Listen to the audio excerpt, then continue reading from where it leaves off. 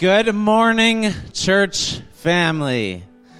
What a way to celebrate, hey? My name is Paul, if we haven't met, and it is so good to see all your beautiful faces in the room this morning. Thank you. If you're joining us online, it's good to have you joining as we worship. This morning as we were in prayer to begin, somebody prayed referencing the scripture in 2 Corinthians where Paul talks about our outward man is perishing. Does that anybody identify with that? Do you feel like your outward man is in a weakened condition compared to 40 years ago? Yeah. Now, if you're 40 years old, you may not know what I'm talking about. But, you know, this is the trajectory that we're on. But he said this, he said, but our inward man is being renewed day by day. And the Apostle Paul put it this way. He said, listen, something's growing inside of me, a glory that can't be compared to any of the suffering of this present age. And he was intimately acquainted with that glory. It wasn't just a vague belief system. I believe there's a God. You know, the apostle writes, he says, if you believe in God, great, but the demons believe as well, and they tremble. So maybe you should go a little bit further in your faith. We want to go a little bit further in our faith because something is at work inside of us that is eternal in nature. And this morning as we worship, we get an opportunity to interface with heaven. We're not just remembering that Jesus died on the cross, though he did. We're not just remembering that he rose from the dead to conquer the grave and hell, though he did. We are worshiping to interface with him here and now, because the Apostle John wrote, says, as he is now, so are we, not later, but now, here in this world. So if you're visiting with us today, welcome, but I want you to expect something. God knows your name. God's numbered the hairs on your head. God touched you as a little child. He was with you in your hardest times. He's been looking over your life and camping on the cusp of who you are, wanting you to draw closer to him. And you're here today, not by accident, but by divine design. If you're watching online, you're here by divine design. And God wants to acquaint you with his purpose in a more intimate way today. So let's bless him and worship him. And let's draw near to him, because he has invited us and made a way for us to do so. In the scripture, we see significant moments when Israel is being sent by God, and they go into a hostile land, and they have to encounter enemies that are there to destroy them, to kill them, to remove them. And again and again and again, we see that the narrative around victory or defeat has to do with what appears from the realm of the Spirit. When David is moving, the Lord says, don't attack until you hear the sound of moving or marching above your head. Why? Because the angelic armies are being dispatched on your behalf. Wait for them. Your victory is hinged on what you release. When Elisha is surrounded by a foreign king and their armies, he's undisturbed because he sees into the invisible realm that there are chariots of fire, angels surrounding them, and that there are more angelic hosts than there are enemies. Everything we do is about dispatching and releasing heaven on earth, the resources of heaven on earth. We worship, we release faith, we shout, we praise in order to draw the resources of heaven to earth and to engage them. The reason they're here is not because of God's present mood. The reason they come is because of the obedience of the servants of God on earth. So we say, Lord, release your resources here in Parkland County. Release, Father, angelic hosts to bring rain, to blow away the smoke, to quench the fires of destruction in this land. Father, let the winds be contrary to the flames. Let the rain extinguish the flames. Lord, we call for supernatural intervention. Your kingdom come. Lives and livelihoods and jobs hang in the balance. You don't have to guess whether it's God's desire to bless this province. It is His desire. It is His will. The thief comes to steal, kill, and destroy, but I've come that you might have life. You know, there's some people who are waiting for heaven to come. They're waiting for eternity to shift the ground. But we're not just waiting. We're actually, in the words of the Scripture, hastening the day. Now, I know not everybody knows the Bible well, but this is what it means to hasten the day. Advance it. Make it happen quicker. Amen. Did you know that? We can hasten the day of His coming? Wow. In other words, He's saying, like, when you're ready, I will come. When you've done your part, I will come. Well, what is our part? He said He's seated at the right hand of the throne of God until His enemies are made His footstool. So we're down here on earth and we're saying, yeah, hurry up and do that, Lord. He's saying, no, you hurry up. You do it. So we're going to talk a little bit about that again this morning. And then you think, well, didn't we talk about that last week? And the week before? And the week before? And the week before? Maybe a little bit. Maybe a little bit. Now, how many of you have read this book, Metaspheres? If you haven't read it, please read it, because you need to understand what it is that we're doing. This is volume 1. And I just got a breakthrough in writing volume 2.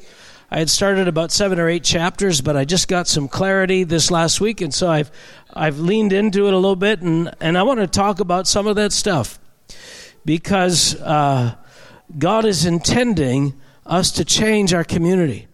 I want you to join with me right now, because we are advancing a message that is going to not only equip people, but empower us to see the kingdom of God come to the earth. I mean, when Jesus said, pray this way, He wasn't saying, do empty rituals that are meaningless. Right? He's saying, do something that's effective. Everything He did was effective.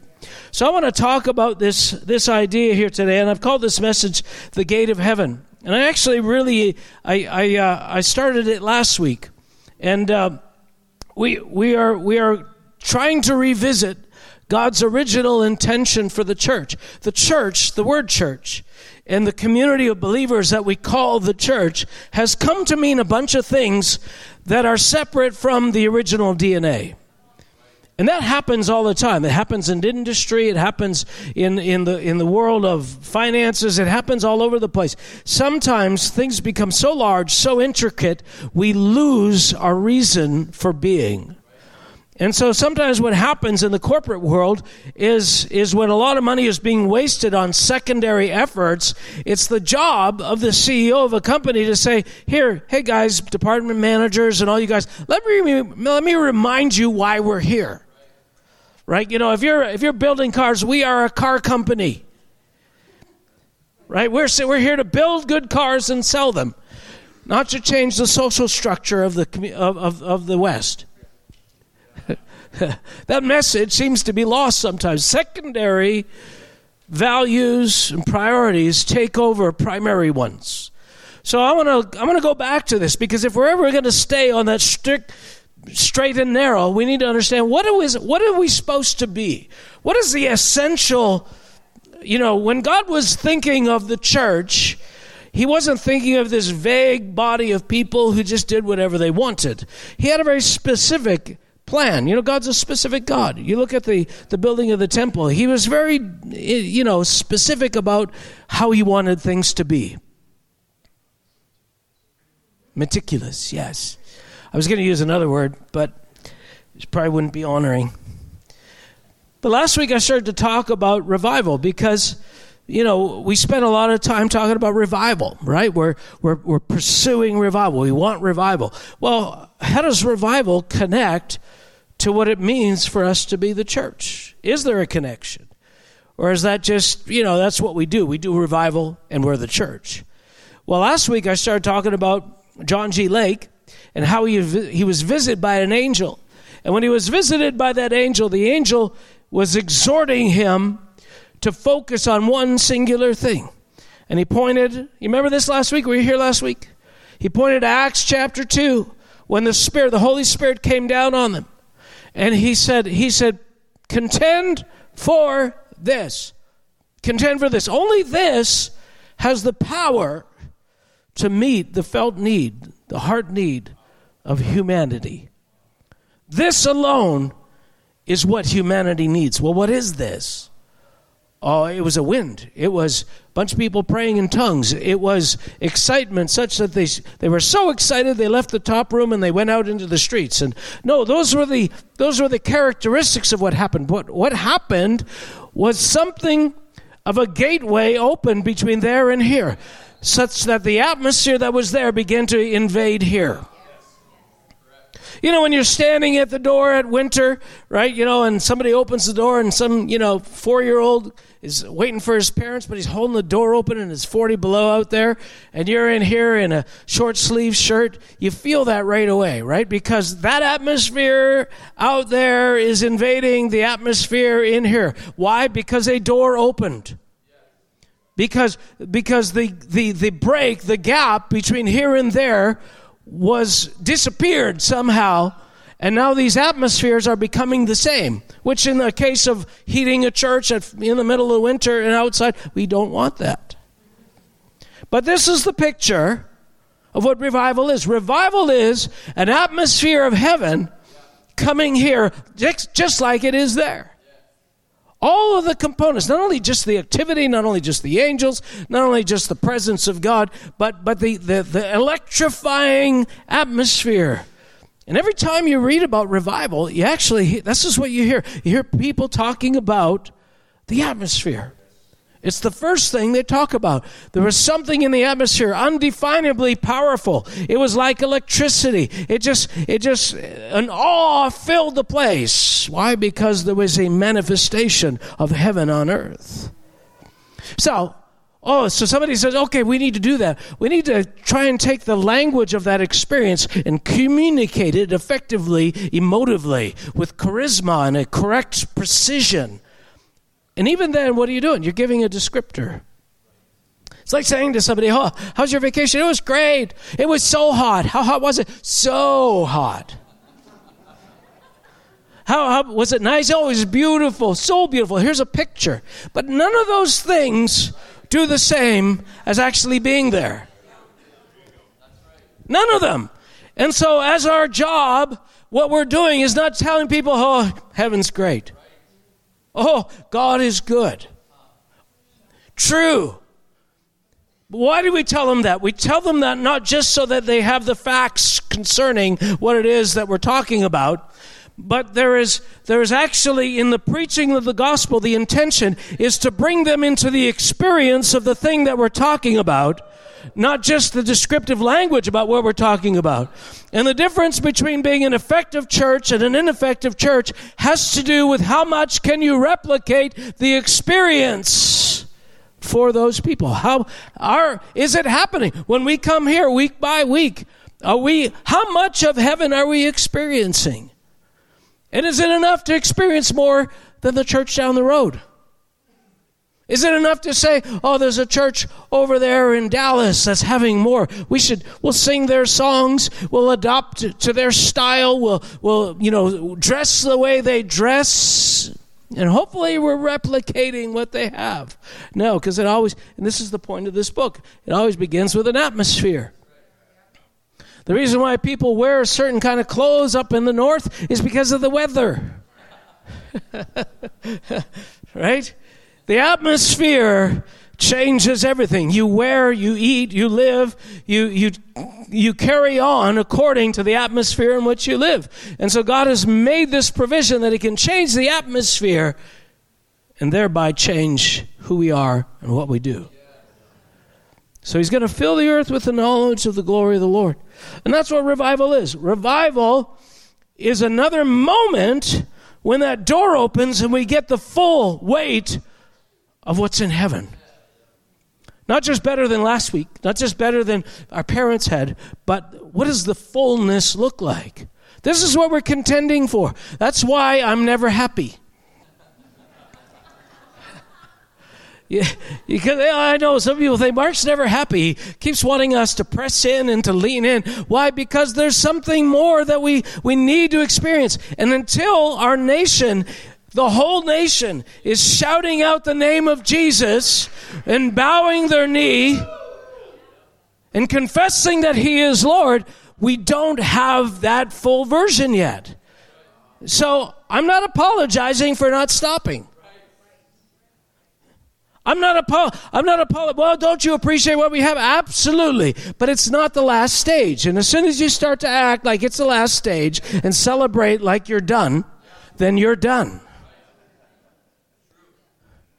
And that's what happens, when churches start to tap into something. It's like, this is better than anywhere else. This is great. And then they stop. Then they become irrelevant, like every other church system down through history. We all taste something great. This is the best. Let's franchise it. And then we become irrelevant. Because it's the people that are experiencing it again and again and again. As we were standing here today, Paul says to me, at one point, he said, I really felt something open. That the room shifted when during that clapping time. And so, of course, somebody who doesn't understand could say, that's the trick right there. We need to run in circles and clap. If we run in circles fast enough and backwards occasionally, then the door will open. No. That's like open sesame kind of things. Yeah. This is not voodoo. There is a protocol. There are things, but it's an understanding of what engages heaven on earth. And so the earth is going to be flooded with the knowledge of the glory of the Lord. This is the promise, and this is what we're looking towards. And unto that end, we've got two significant scriptures, and I'll just reference them quickly. One is, I think, in Revelations 22, and the other one is in Ezekiel 47, and the two of them talk about a river. And they talk about a river of life. And Ezekiel has a vision of this river, and it's coming out of the eastern gate of the temple in Jerusalem. And he said the thing about this river is it goes contrary to all the natural laws. That it starts small and it gets bigger without any volume being added to it. Right? So that's special right there. That alone, right? It's getting deeper. It's getting wider. As it goes, it starts narrow and shallow, and as it goes, it's gathering volume, not the inverse. Which is, we get a picture of that, right? When Jesus fed the 5,000. Starts small, gets big, because that's how kingdom things work.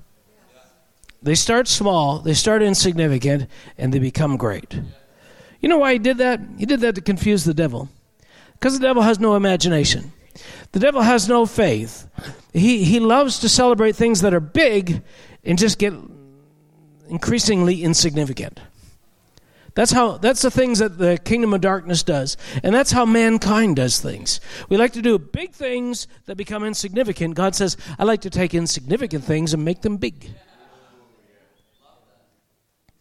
Because that's how the river comes. But here's the promise that we have from Revelation. It says, John saw a river in heaven, and that river was a river of life, and it accomplished the same thing the river of life did in Ezekiel's vision, which is when it touched the bitter waters of the oceans and the seas, it says all their waters were healed.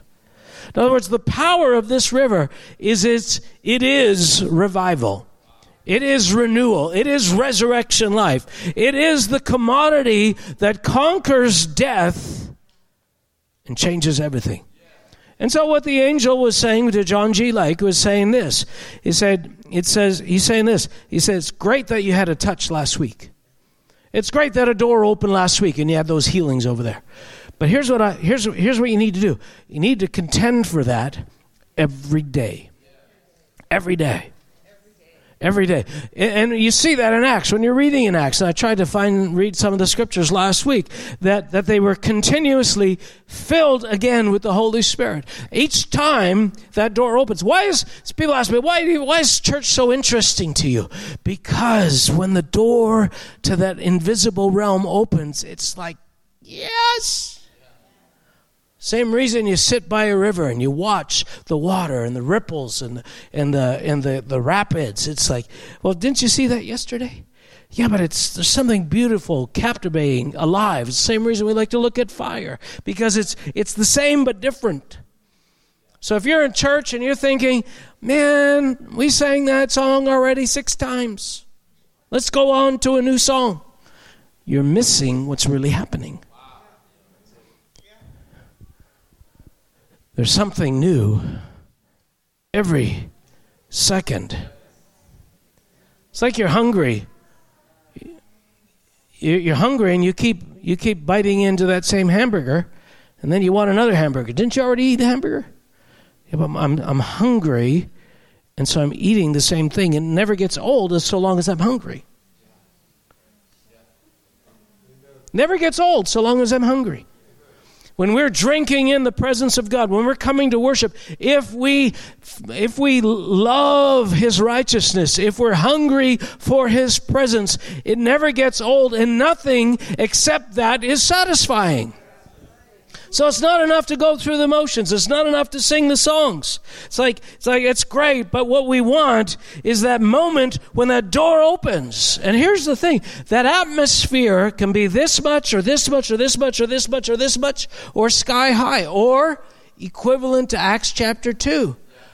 But we're easily satiated by a version we're familiar with.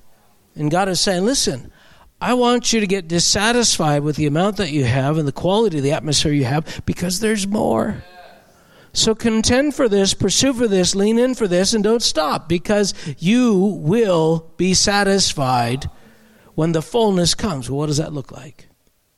Anyway, so that's my preface.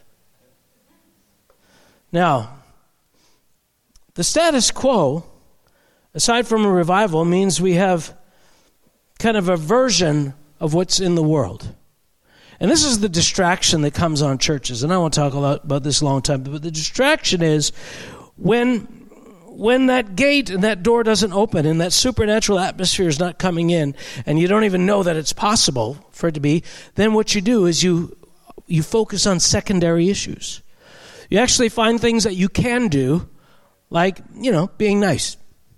We're going to be the nicest church around. Right? Because when you stop believing that the interface, the connection, the opening of the gate of heaven between heaven and earth is possible, then what you're left with is what you can do by your good motives. And that's what religion is.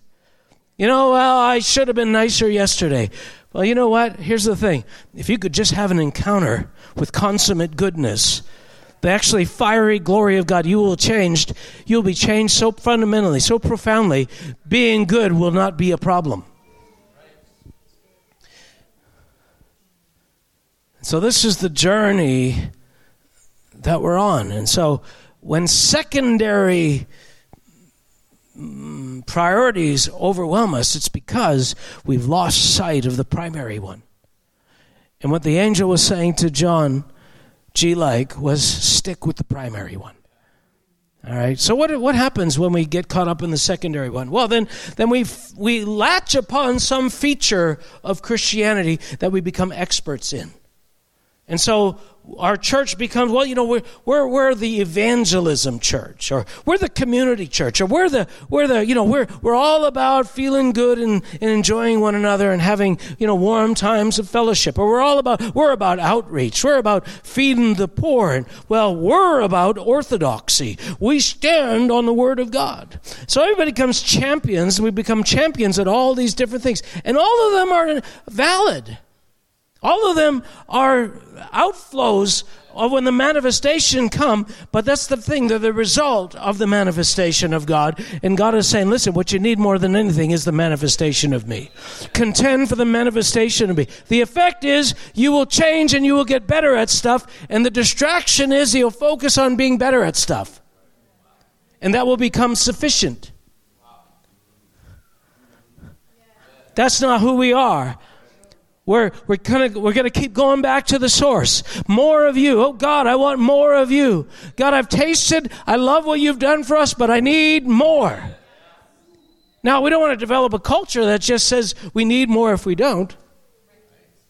But that, too, is possible. And that's been the problem with a lot of charismatic churches. We know how to say, we know how to display hunger. Oh, God, we really need you. Does it sound a little hollow? Sound a little insincere? But, we learn to do the things according to our culture and our stream, and we get better at it. But the evidence that we're really connected to the primary purpose of what it is we're called to be is that a door between heaven and earth opens, and things start to happen that have never happened before, and they're on the scale of what's measured in Acts chapter 2. That's what we're after. That's what we're looking for. So, all these things that happen are good, but they're not the essence of what the church is. Let me read this to you. It's the first paragraph of the first chapter of my volume 2. The church is an expression of a great mystery of the kingdom of God on earth. It is a centerpiece in God's spiritual infrastructure for dominion, strategically positioned for the good of all humanity. Even so, few institutions have been more maligned throughout the last century.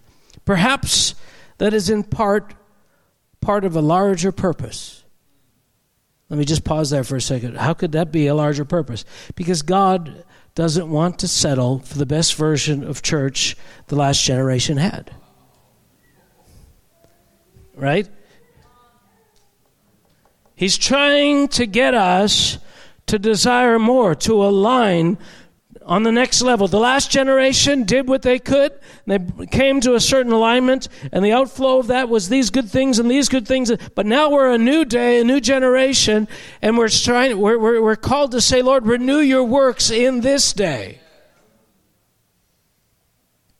And so the fact that the church, as it has been, is not cutting it and is being maligned by the world and designated as, in a dismissive way as being irrelevant, that's not a bad thing. It's an awakening thing for us to find something that can't be ignored. Like, this is the thing I see about the ministry of God. And when God first challenged me about this, because I'm out there and I'm doing Christianity like they said in Bible school. I'm going out to the streets, we're evangelizing, and we're doing the stuff, but it's not Acts chapter 2. It's just the best version of what we know. We're articulating the truth. And I'm saying, I have the same truth Jesus had. And I'm out there and I'm preaching it, and guys are walking by me and they barely glance in my general direction. I mean, no impact at all. And I'm thinking, God, the world is so uncaring, so callous, so hard, so wicked, so evil. They just don't love righteousness. He said, no. The world never did that to Jesus. They never ignored Jesus. They didn't all love him, but they didn't ignore him. He was largely hated and largely loved by whatever side of the fence you are, but he was never ignored. The church that can be ignored is the church that is irrelevant because it's not manifesting heaven on earth.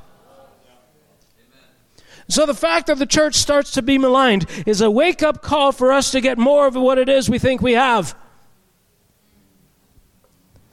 Come on, think about that. Boldly stated, here's my bold statement. God is in the process of reshaping the concept of the church in the minds of believers. Upon completion of this transformative work, 2 phrases will define the central purpose and function of the church. Whoa. These are a little foggy. All these fingerprints on there. Fingerprints. 2 phrases are meant to define the church and its function. Well, tell us. The house of God and the gate of heaven. The church is meant to be the house of God and the gate of heaven. Sound familiar? Yeah, we did that. We got a building, we put house of God on the front. Well, that's the title, that's the label you put on it, but is it that? That's the first issue. Now, where did we get this information? Where did we get this house of God, gate of heaven thing? That's both New Testament and Old Testament. It actually came very early in the Scripture, specifically Genesis 28. Genesis 28 is really the first mention of the house of God. And it came in a prophetic dream. Jacob is going to get himself a wife. He's betrayed his brother. He's been chased out of his home. He's, his life is in some ways fallen apart. But hey, he did what he thought was right. And so we enter this pivotal transition moment between the second and third generation. So you got Isaac, who's born from Abraham, and then his son Jacob, third generation now. But Isaac is old. He's passing away. His impending death is right in front of him. And he's thinking, I need to bless my son. So this happens, and he sends Jacob off because Esau, his brother's going to kill him because of what he did. Now he stops at a certain place one night because the journey's long, and he goes to sleep. And in Genesis 28, verse 10, it says this, or it might be verse 10, I don't know. That's what I got here, but I don't have all the verses. Listen. Jacob awoke from his sleep and said, surely, let me do this. Let's go right back. I want to read the whole thing. I always assume everybody knows what I'm talking about. But sometimes it's not true. Now in verse 10 it says, now Jacob went out from Beersheba and toward Haran, and so he came to a certain place and stayed there all night because the sun had set. And he took one of the stones of that place and he put it at his head. Not exactly a Hilton. And he said, and he lay down in that place to sleep. Then he dreamed, behold, a ladder was set up in the earth, and its top reached to heaven. And there the angels of God ascending and descending on it. In verse 13, 14, and 15, he hears the prophetic promise that was given to Abraham and his father Isaac. And so what is he getting? He's getting the prophetic promise of God. He's getting destiny spoken to him. Essentially, God saying, this is who you are. So in this place, there's a ladder. There's a gateway, a conduit between heaven and earth. There's angels ascending and descending. There is the voice of God echoing in the air saying, this is your destiny, this is your identity, this is what I'm going to do with you, the promises of God. And those three things constitute what was there. Now, what does he say the next morning? He gets up, and that's where we come to the place. This is the verse I was going to share with you. Then Jacob awoke from his sleep and said, surely the Lord is in this place, and I did not know it. And he was afraid and said, how awesome is this place? This is none other than the house of God, and this is the gate of heaven. That is the first time that terminology, that language was ever used. Now, we use the terminology today. We say, this is the house of the Lord. You know, watching an old movie and say, do not do this in the house of the Lord. Right? Because we have been trapped by a tradition that says the place where we do X, Y, and Z, if you're American, X, Y, and Z, if you're us, the place that we do those things is designated as the house of God. But the difference is this. It wasn't designated because of the label that had been assigned by men in the Bible. When Jacob said, this is that, he said it because there was a certain kind of unique activity transpiring in that place. Because of that unique transactions that were happening, he said, this is the house of God and this is the gate of heaven. And we, not really understanding that, when I say we, I mean the whole history, all the churches, all the people that have ever been said, we don't really fully understand that. I mean, even John G. Lake had to be exhorted by the angel, contend for this. And he was in the midst of, his life was a life of revival.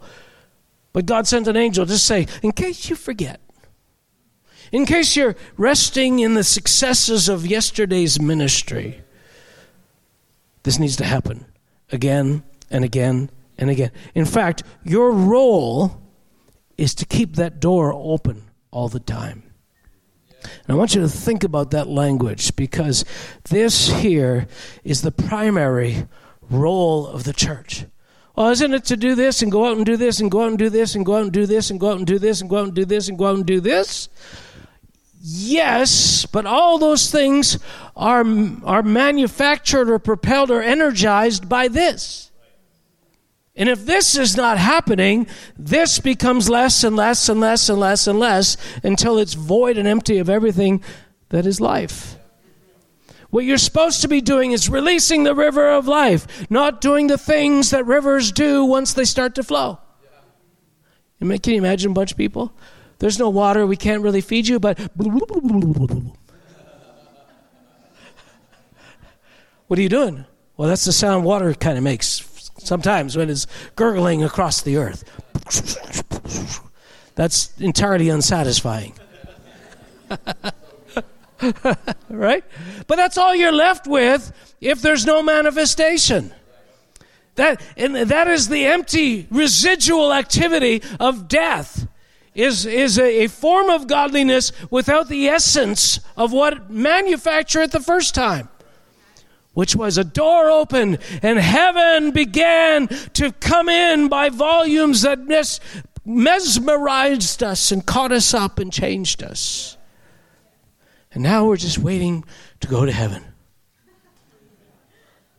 No, contend. Every time we gather, what are we doing? Well, we're supposed to, here's the list of things we do. No, we're not doing a list. We're trying to open a gate, open a door. We're trying to be the gate. And in so doing, we do those things, but let's not get it backwards. We do those things to open this gate. Our fixation, our focus is it opening? And the evidence is the world around us is being changed by it. Because listen, when Acts 2 happens, whether it's in Jerusalem or Samaria or Bethel or Dallas, Texas or Moscow or Spruce Grove, the world will change. You can't stop the world from changing when consummate life starts to flow through here like a flood. The world will come knocking at our doors.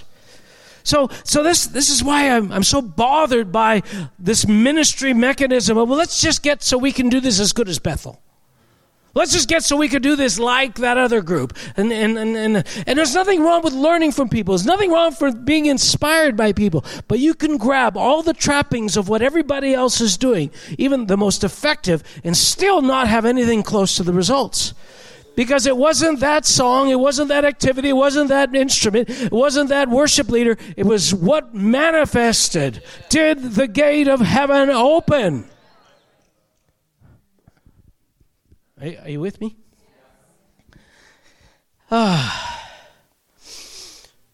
So, this is the first place we hear the term house of God.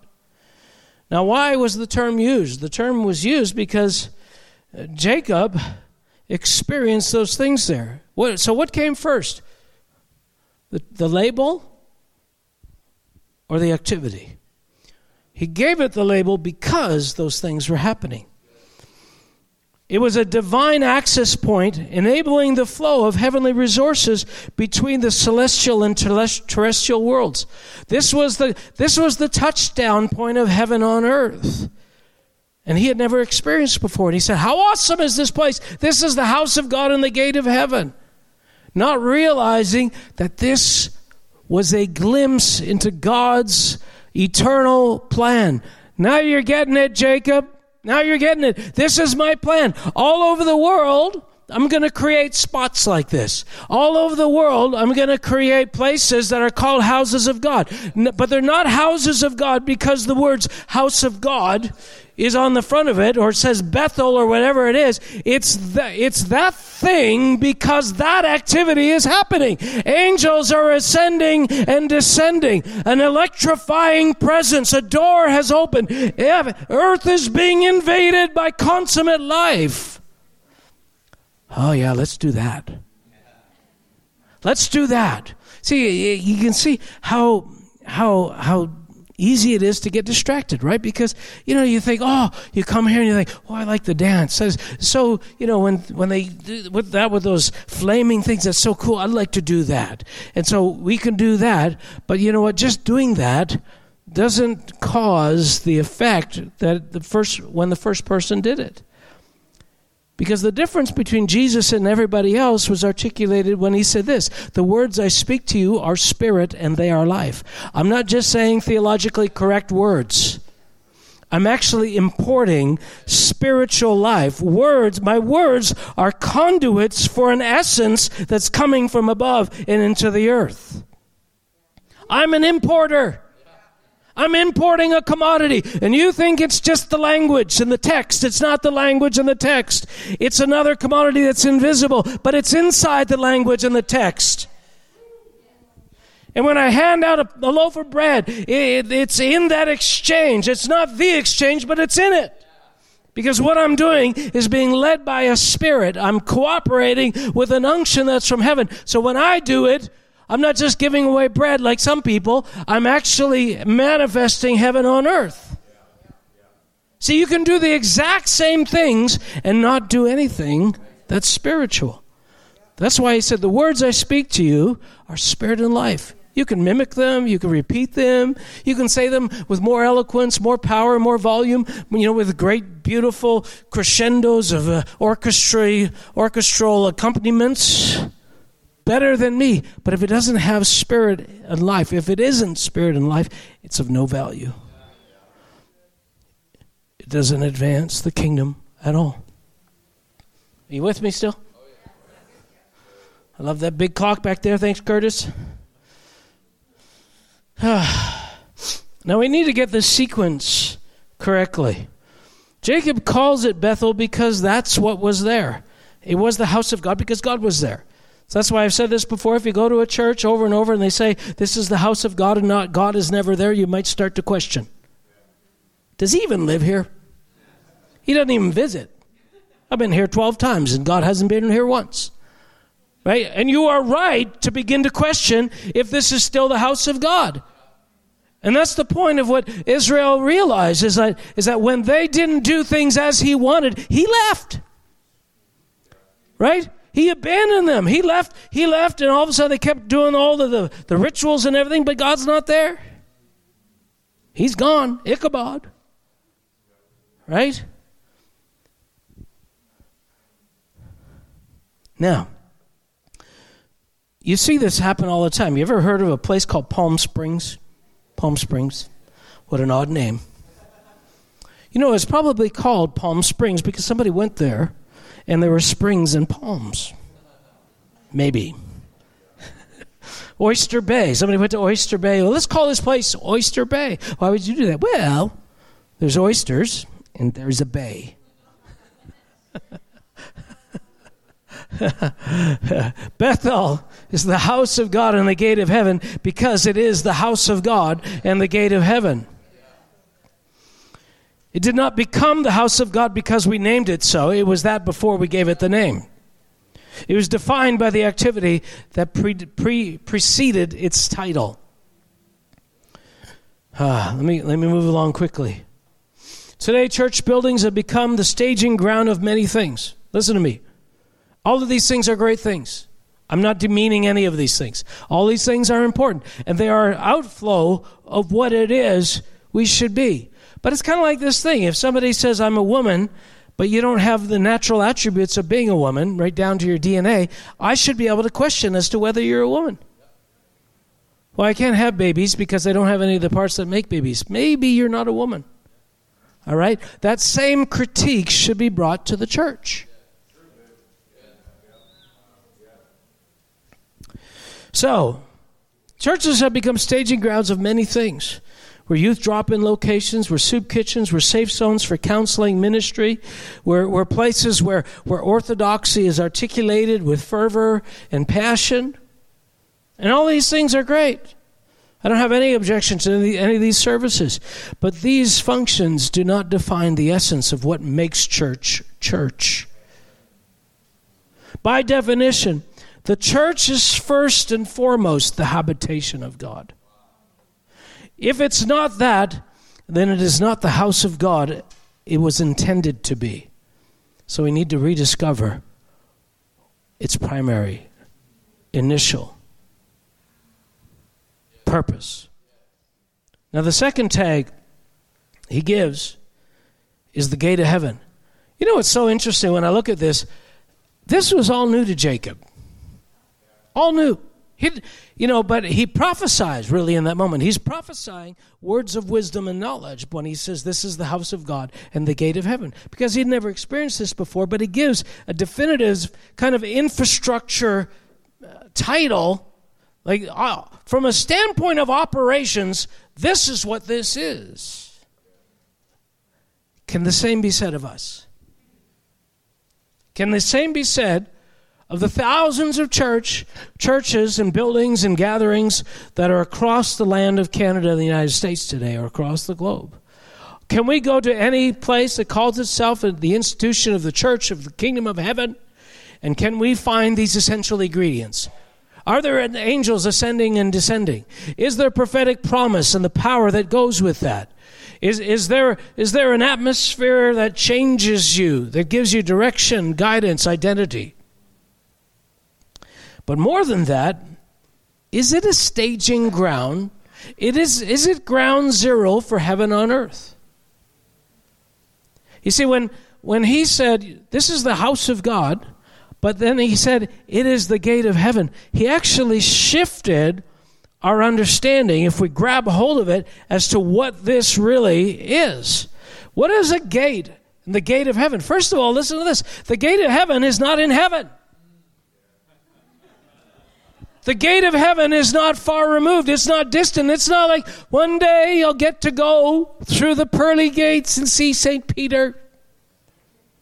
The gate of heaven was on the earth. This is significant.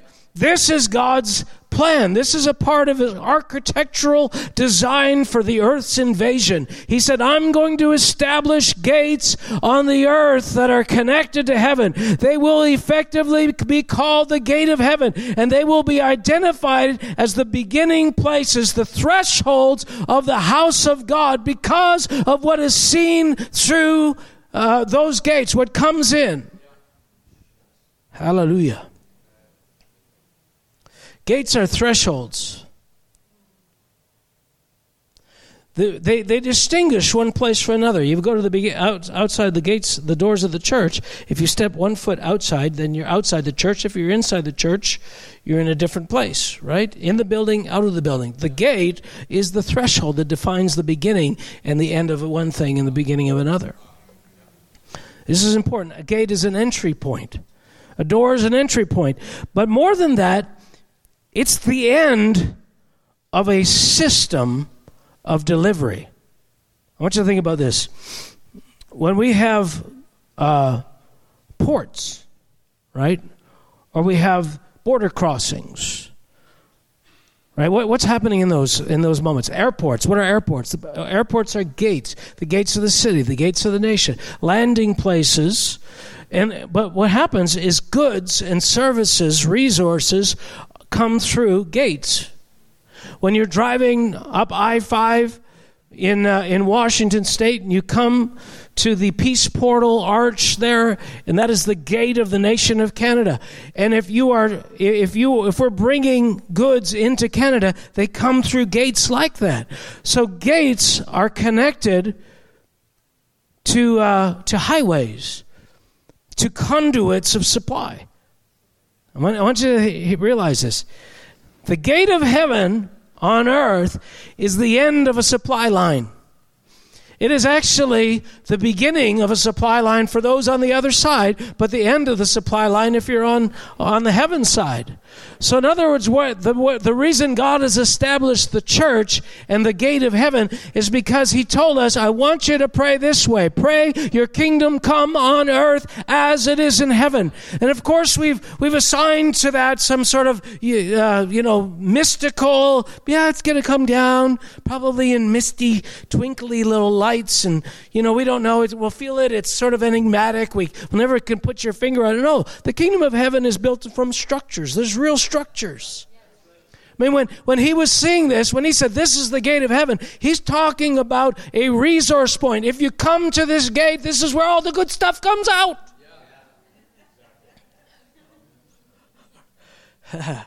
That's what this building should be. The place where all the good stuff comes out.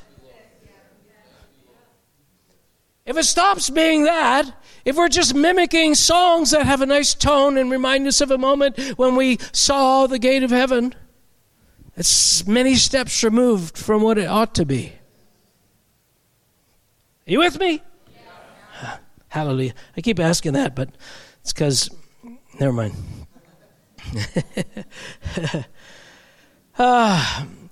Gateways like airports and border crossings and deep water ports. These are gateways. They're staging grounds where resources are transmitted and traffic, people, personnel, and resources come through them.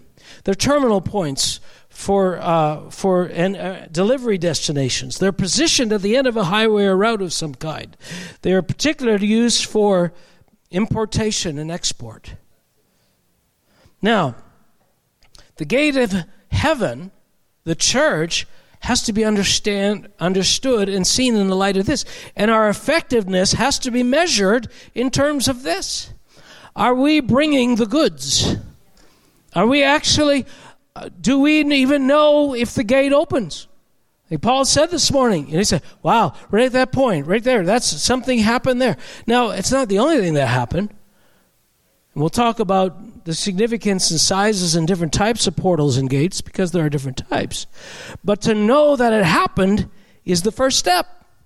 I mean, if you just come to church and you're like, this is a nice song, I like this one. I like the beat on this one. Oh, listen to the bass on that one. That electric guitar solo is great. I love the cello. Wonderful. Wonderful. Those all contribute. But there's a natural part of that and there's a spiritual part of it. Are we seeing when that shift comes? Do we feel the freshness of that higher level of atmosphere when it starts to come into the room? And do we know how to correspond accordingly? See, this is why we're a weird church. Because and I don't mind being a weird church. Right? The Apostle Peter says, you are a peculiar people. I don't mind being a peculiar person. Anybody who doesn't want to be a peculiar person better not come to church anymore. So if you're dedicated to looking not foolish and sensible, and, if you want to keep your integrity and your nobility, maybe don't be invested in this thing. Because everything that the kingdom of God is doing requires a certain level of foolishness. Well, they're acting like something really happened there. Right? They're engaging, they're responding to something. I don't feel anything, I don't see anything. Get some eyes, get some ears, get some feeling. Get connected, develop the senses. This is what God has provided. Your senses, when you get born again, are awakened, but need to be developed so that you know when the atmosphere's coming in and where it's coming from. Oh, it's that song. We need to sing that song again that we sang last week because when that song came, then, whoo! We sing the song and nothing happens. Like, well, I don't know, you did it wrong.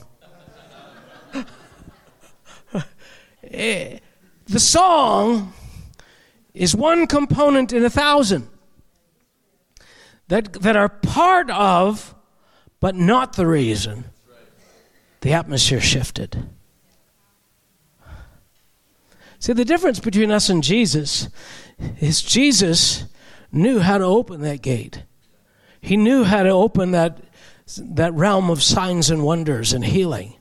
Now, even though he knew how, he couldn't even do it all the time himself. Right? Went to his own hometown. Their unbelief contributed to closing those gates. There are factors beyond just the technique that we might be familiar with. I want you to hunger. I want you to hunger to realize that, we don't have to be dulled in our senses and wonder, okay, we're going to sing this song. I hope God comes. We can know why or why not. We can know what releases His presence. We're learning as we go along by doing it wrong, by venturing, by realizing where our hopes, our designs, our objectives, our motives were misplaced, and it doesn't result in the... Why does that happen? So we learn what works and doesn't work. Because at the end of the day, we're trying to affect our world. So let me quickly run through because we're running out of time. The gate of heaven is not in heaven, it's on earth. The mystical beginning of the celestial domain we call heaven is solidly anchored in the world in which we live. Access to heaven is not distant or removed within our reach. We are the purveyors. We are the gatekeepers. We are the door openers. We are the door knockers. He's knocking on our door, hoping we'll open. Who opens the door? God, help me. You obviously don't know how doors work. You've got it locked from inside. Gates are therefore a part of critical infrastructure between heaven and earth. It's the threshold or vital point of departure between heaven and earth. It is the link between two realms. It is a strategic destination in the divine supply chain. Now, I'm going to quickly go to the end here because I'm running out of time, and I know somebody's got a chicken in the oven. Well, that's the Old Testament, right? That's Jacob, had his dream, great dream. Maybe we'll make a movie about Jacob's ladder. But if you fast forward to the New Testament, where the literal birth of the church happened, right? You find a fascinating key that Jesus himself brought to us. He borrowed from the language of Jacob, only one to do so. The only one to ever do this was Jesus, and he points back to the visitation that Jacob has, and he's talking to Nathanael who doesn't believe, and he says to Nathanael this. He says, listen, Nathanael, he said, most assuredly I say to you, hereafter you will see heaven open and the angels of God ascending and descending on the Son of Man. You think there's something strategic in that? What he's saying is this, listen, I'm here to manifest that gate, that house, that expression, that conduit, that connection between heaven and earth that Jacob saw in a dream. I'm here to do it. I'm here to be it. Now you're going to watch me, and you're going to see angels ascending and descending on my position, wherever I am, because I know how to open this gate. I know how to keep it open. But here's the thing. We don't see Nathanael seeing any of that. You know what we do see? We see him preaching. We see him feeding the poor. We see him doing signs and wonders. We see him opening blind eyes. We see him raising the dead.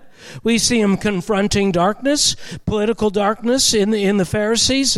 And we see all these things, but nowhere do we see angels ascending and descending. Well, I got news for you. Everything he did was that.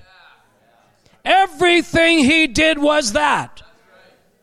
Imagine having an awareness so complete, so you are so connected with that other realm that everything you do is that.